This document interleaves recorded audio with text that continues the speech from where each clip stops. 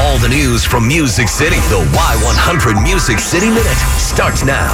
There will always be haters out there, especially if you're famous like Maren Morris. People were posting negative comments about the outfit she wore on The Tonight Show and during a concert at Madison Square Garden. So Maren decided she wasn't going to sit back and just let people talk trash. She had enough, so she fired back on Twitter on Saturday. She tweeted, "Honestly, I'm over the blank shaming that goes on here. I'm a self-sufficient woman who loves her body. Get over it." Thousands of people liked her post, and that includes some friends who came to her defense. Ray Lynn tweeted, "You're beautiful. Everyone else is stupid. I had someone judge my insulin pump. People don't even understand."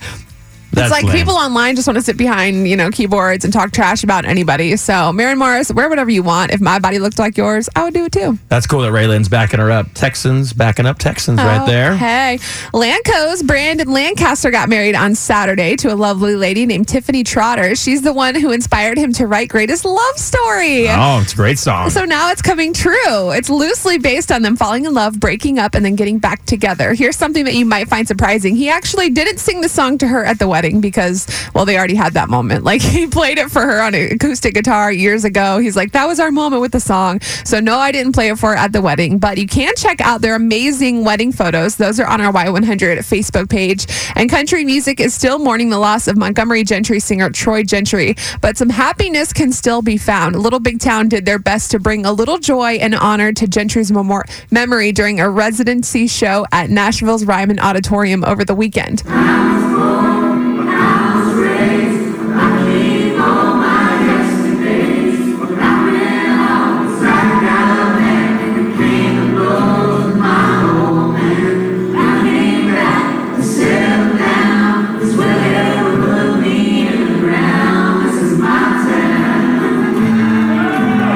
Love that song, My Town. It's definitely amazing. You can check out the rest of that video from their performance on our Y100 Facebook page as well. And Luke 100 continues. More Luke Bryan tickets. We're doing them 10 times a day at 10 after. That is your Music City Minute.